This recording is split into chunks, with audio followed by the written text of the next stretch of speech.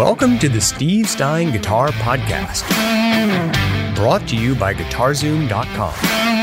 If you want to improve your guitar playing, keep listening. If you want to improve even faster, go to GuitarZoom.com, where you'll find all of Steve's premium courses, masterclasses, and memberships that'll help you quickly and easily improve your playing. Now here's your host, Steve Stein. So that's some ideas that we can explore with just the E minor, just looking for some sounds, again, to break you out of always thinking about playing. Not that doesn't sound cool in its own way, but right now what we're doing is we're really trying to focus more on making a connection to the E minor chord itself, okay?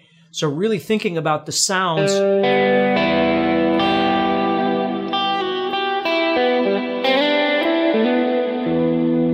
Okay, so I'm always pushing myself to something that it might move away from the chord, but then it comes right back. So there's something, and if that's moving, something else is trying to make a connection.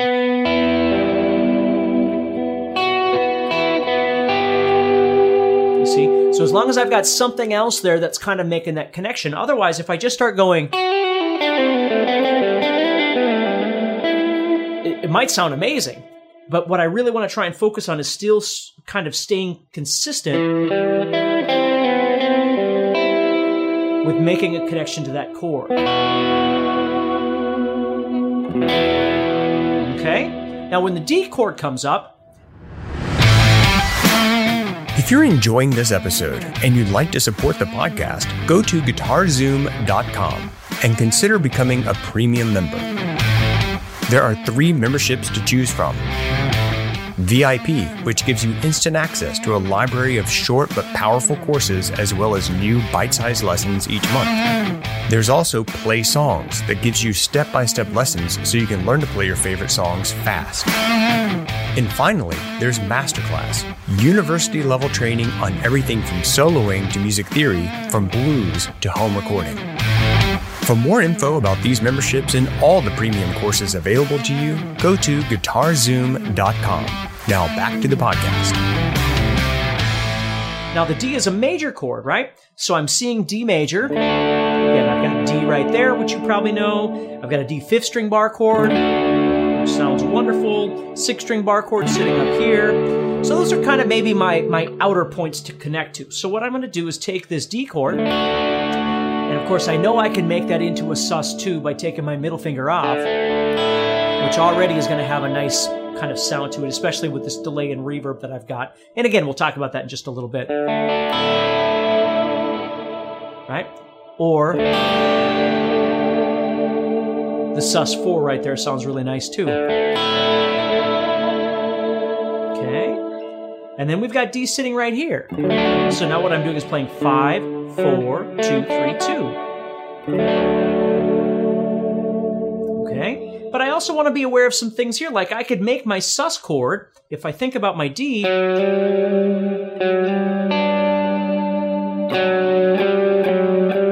right? Because I'm adding in the G right there. So it's like a sus4. So that sounds kind of neat.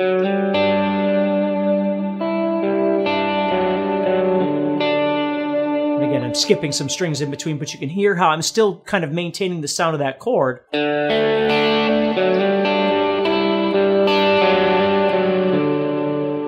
Okay, move up to this D. Okay, we're right up here. Of course, we've got our D sus2. We've got our D sus4. Okay. But the 6th also sounds really nice up here. So if I was to add in the note B over that D, sounds really nice. Okay.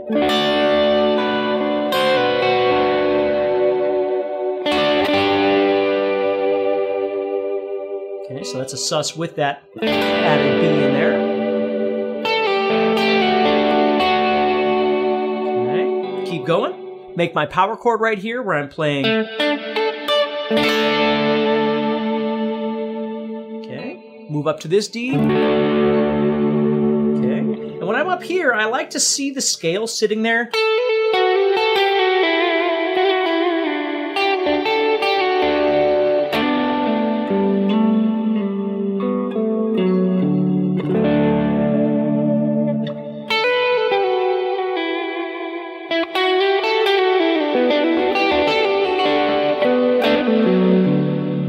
here, I'm making a D as well. I've got 10, 9, 7, 7, and then I could do 7 or 10 on that string.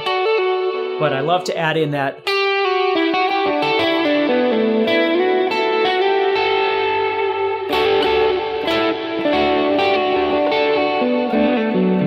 See how that works? And then I could keep going. Got my D sitting here.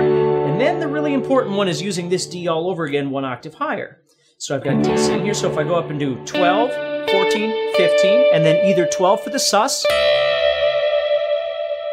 or 14 for the D, or 15 for the sus4 for that matter.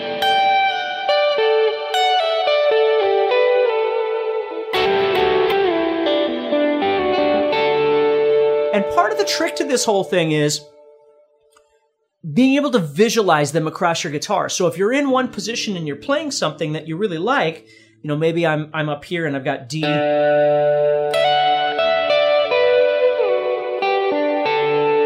See, now I've moved down into this position and I'm seeing the D chord sitting right here. And then I'm seeing the D chord sitting right here.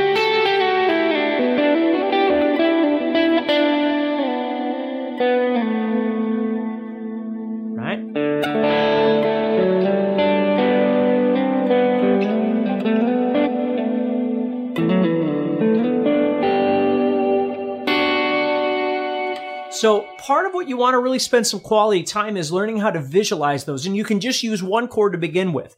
And as you get more comfortable with one chord, then you could try 2 chords and things like that. But don't worry about, you know, the people worry so much about like, well, I need to know all the chords and I need to know them all equally. Maybe someday that's true. But right now, just start with a couple of chords. Like just learn how to take your E minor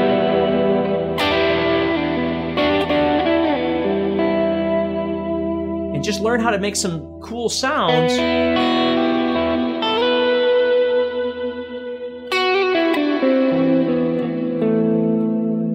know, it's a 4th and a 5th and a 6th right there. Sounds really nice, right? Whatever it might be. And you just kind of explore those sounds. So you think, okay, well, what do I got? Okay, well, here I've got this, right? And I can see my scale.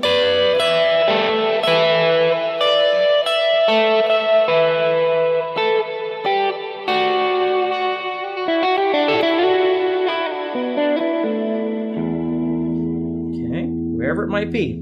Even if you move up into this area here, which is your minor pentatonic, you got to think, what can I do that's different, right? Well, we already talked about this note right here, which is the F sharp. We looked at that down here. The F sharp adds that 9th sound. So a lot of times what I'll do is take my pentatonic and at the very least I'll substitute, instead of playing G, I'll play that F sharp. There it is again. And it changes up the sound of that pentatonic.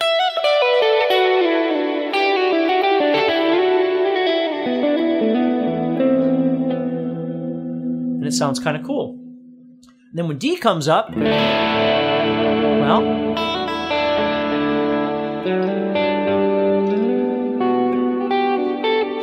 so right there what I'm thinking about is I'm moving up into this D, into the sus, and then I'm going to move up into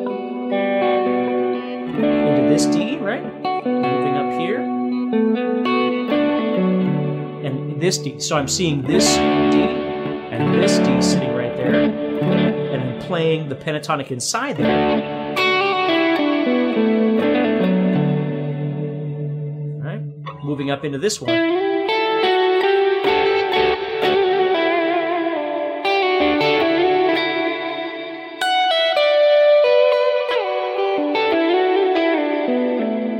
Now, if these 2 chords were being played together, like the little demonstration I had in the beginning, if I was going from E minor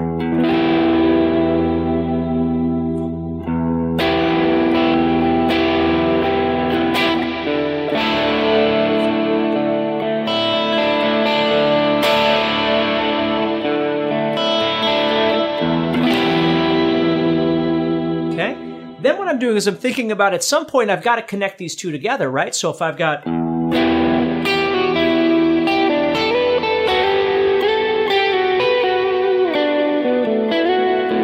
like that right there,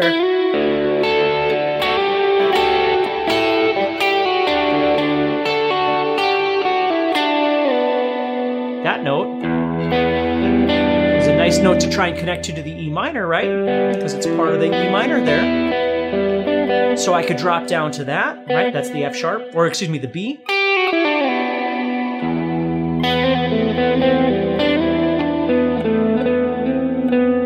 And I'm thinking, okay, here comes the D chord, so I got to think, where can I go that would connect to that D? Right? Any of those notes,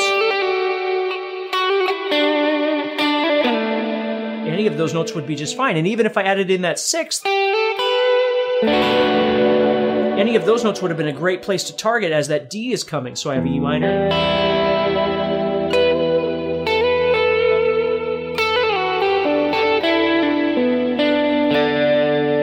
See?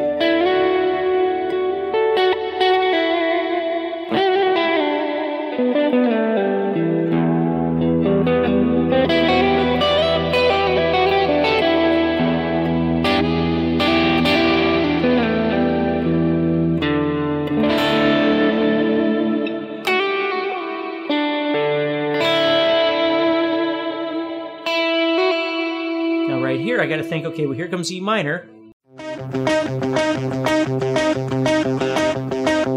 I hope you're enjoying this episode so far and you're getting motivated to take your guitar playing to the next level. Please do me a favor and leave us a rating on Apple Podcasts. It'll help the show grow and reach more rock stars like you who want to improve their guitar playing. Also, I'd love to know what parts of the episode you liked, as well as what you learned. So please share this podcast and tag us at guitarzoom.com on your social post. And now, let's get back to the podcast. Right. Where could I go from there? Well, right now I'm on D. I know I could drop back to, or excuse me, E, but I could drop back to B, but maybe I'll drop back to that seventh. See if I like the sound of that, right?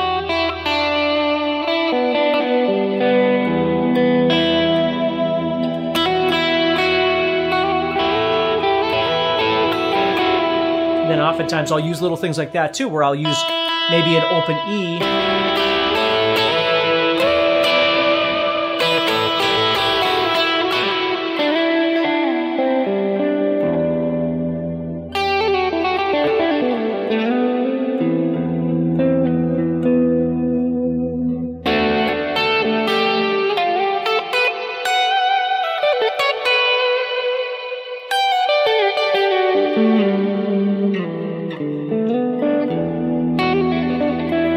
So there's lots of really cool ways that you can approach this. You just need to spend some time exploring it. Now, right now, all I'm doing is running a little bit of distortion. What I like to do is, right now, if I turn this off, my guitar tone's fairly clean. Okay, and I love that kind of sound. So then what I do is on top of that, I add just some sort of maybe a stomp box, just a little bit of distortion, just to kind of push me over the edge a little bit. Right? And then I'll usually go to maybe my single coil pickup in the center, kind of start there. But you can see when it's really dry like this, again, it's great if I'm playing funk or something. But if I'm trying to make something that sounds a bit more ethereal and mysterious, what I want to do is I want to add in some delay and reverb. So what I've got here, you'll hear just a little bit of delay going on there. Okay, not a lot. And then what I'm doing is adding in quite a bit of reverb. What I want you to notice is that it's quite large and it's quite long. Now, what I always try and do with my reverb is make sure that it's not louder than my actual signal. Now, in this case, I'm pushing it kind of to the limit, so I'm pushing it up about as high as I would ever have it. And in this particular case, it's kind of long too, right? There's quite a bit there, and then that delay just kind of blends in with it very nicely. Okay?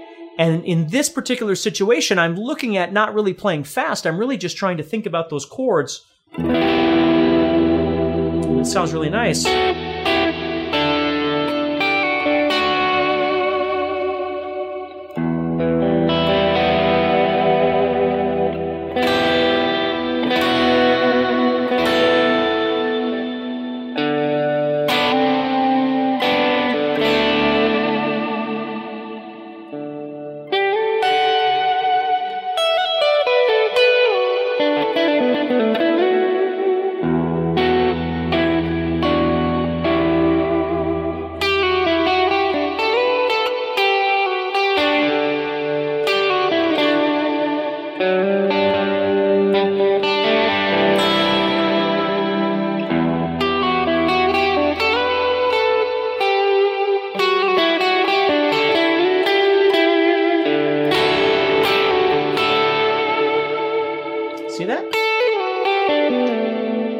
So I might move from here.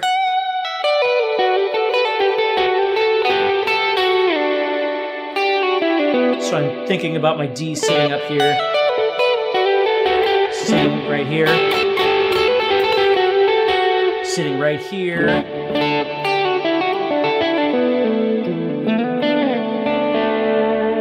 then moving down.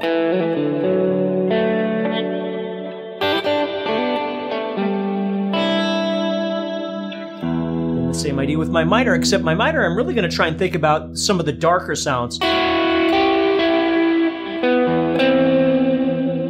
Because they just sound so creepy.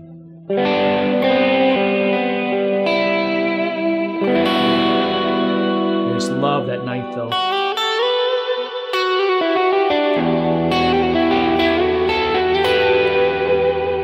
So right there. Just climbing up the scale is all I'm really doing there. Again,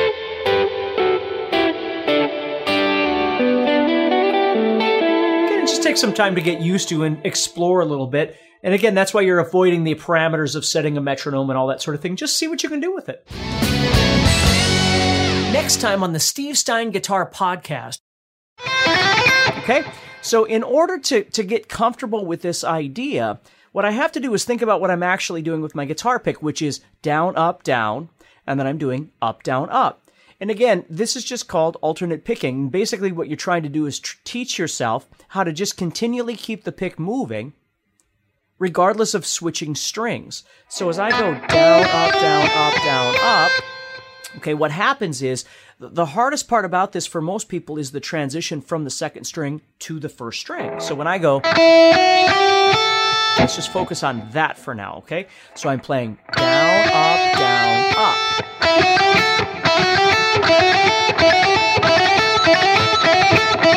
So the first thing, of course, I've got to synchronize my hands and my fingers, and all these other things need to happen too. Hey, Steve Stein here from GuitarZoom.com, and thank you so much for listening to this podcast.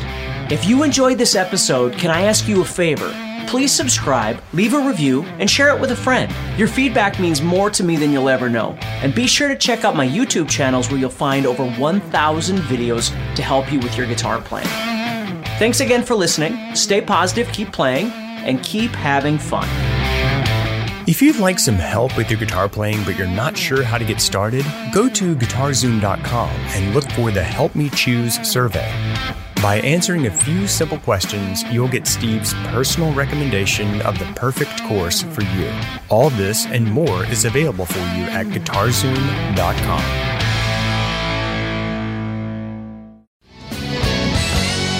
Next time on the Steve Stein Guitar Podcast. Hey, Michael. Hey, Tom. Hey, Arno.